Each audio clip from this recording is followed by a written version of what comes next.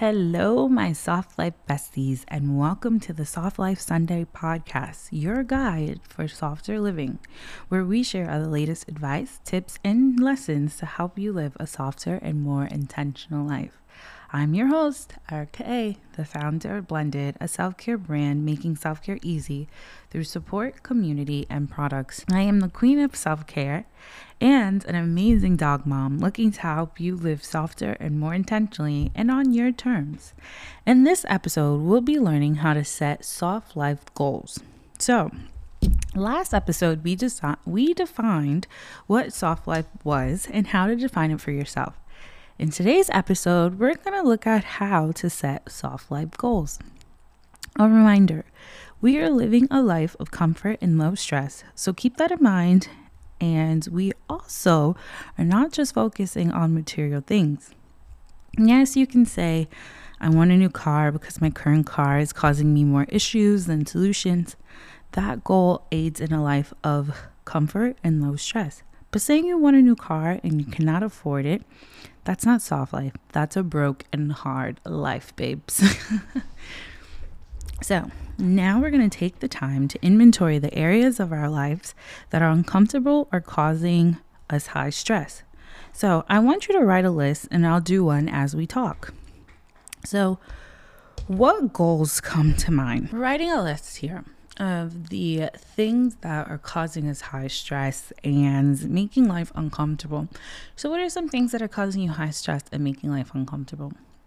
I would definitely say one thing that I recently fixed that was definitely causing me a lot of stress was my upstairs office. It's a catastrophe. It was disorganized. It had a lot of outdated things in it, furniture, products, ingredients, all of it. It just needed a good clear out.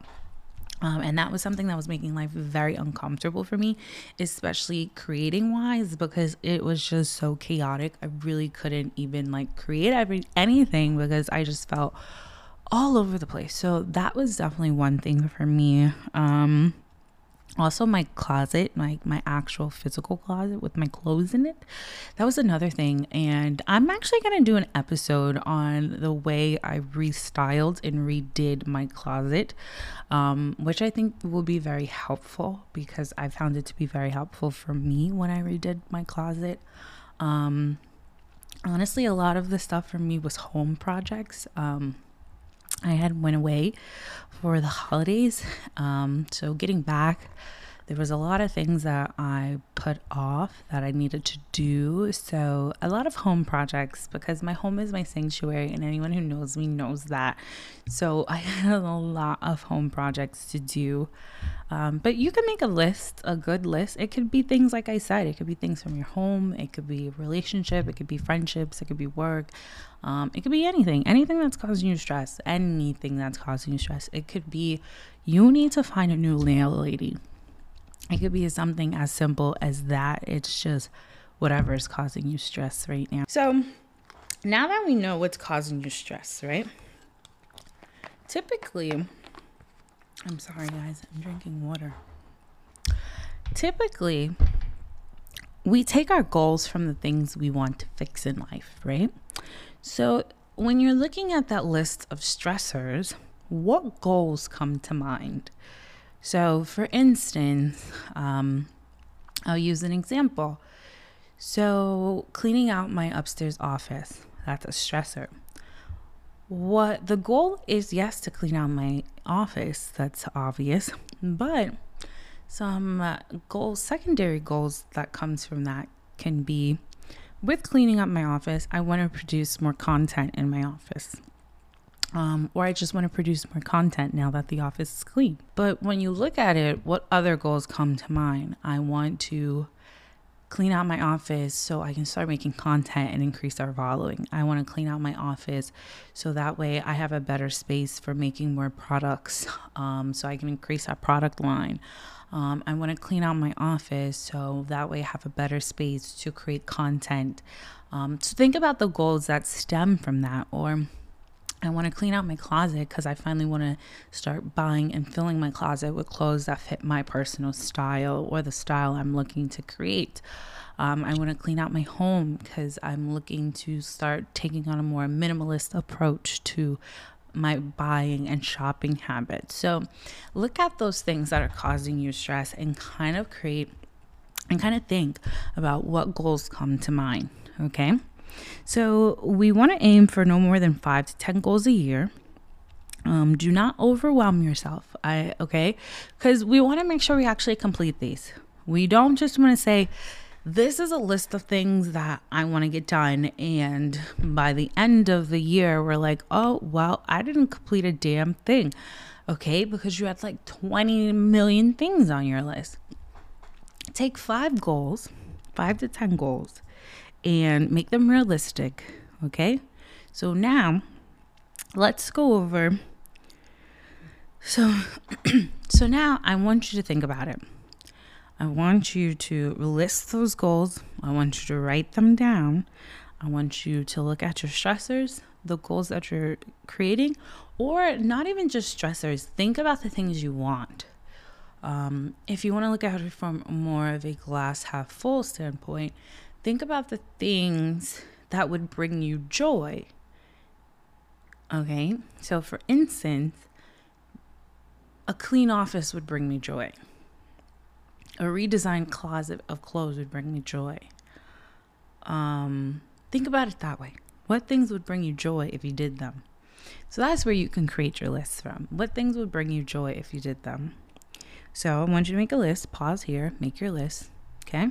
Now that you have your list, let's go over some realistic tips you can do to revert, fix, or discard some of the items. For example, if you listed my soft life goals to boost my confidence, because right now dating and making friends is hard, your realistic goal would look like: step 1, attend a networking event and speak to one person you don't know.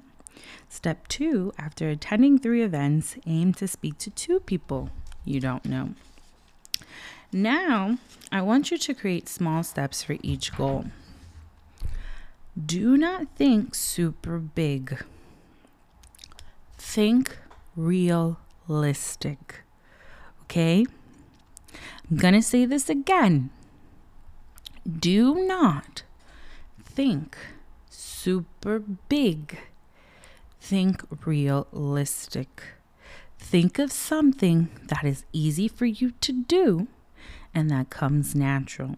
Now, to all my people who are going to say I am telling people not to think big, you should have an overarching big idea for your life, right? But the goals to get there should be realistic. They should not be fairy tale based. They should be things you can keep track of. They should be something that is easy and something that comes natural to you. Okay? So I am not telling you to think big for your life. Think big. Think massive. But the goals to get there should be realistic, easy, and natural to you. And if the goals to get there are not easy and natural, build a new habit. And we'll get to that in episode 3.